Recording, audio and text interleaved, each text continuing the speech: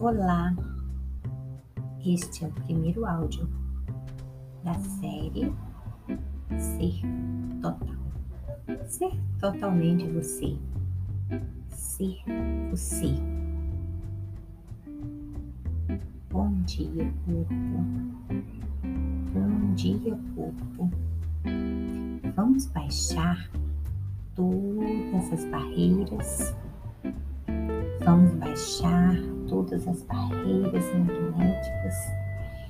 Vamos baixar todas as barreiras que impedem de você receber do universo, receber vida.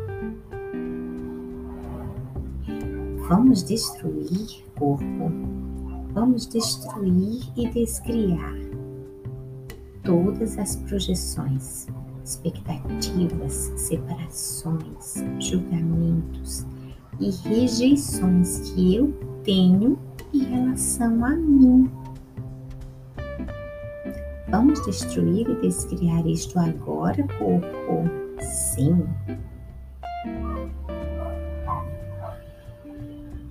E agora, que tal a gratidão?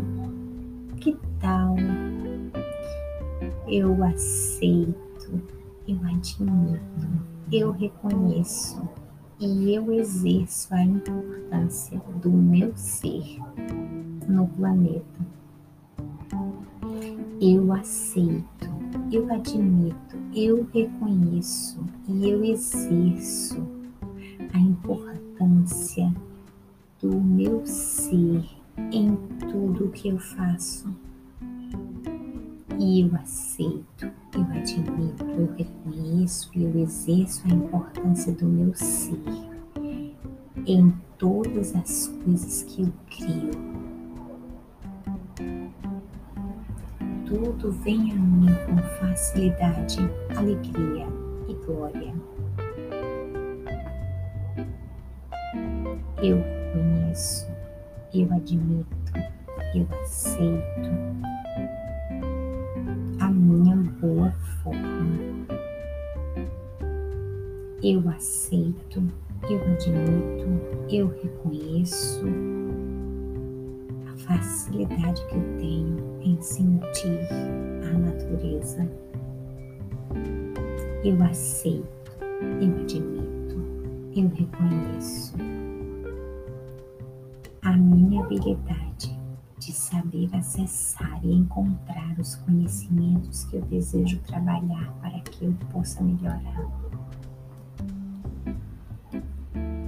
Eu aceito, eu admito, eu reconheço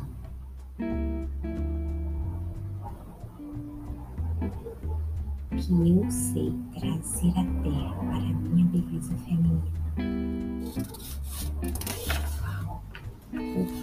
Como pode melhorar? Gratidão, gratidão, gratidão por todas as minhas habilidades, pela minha inteligência, pelo meu ser total, sendo quem sou. Gratidão.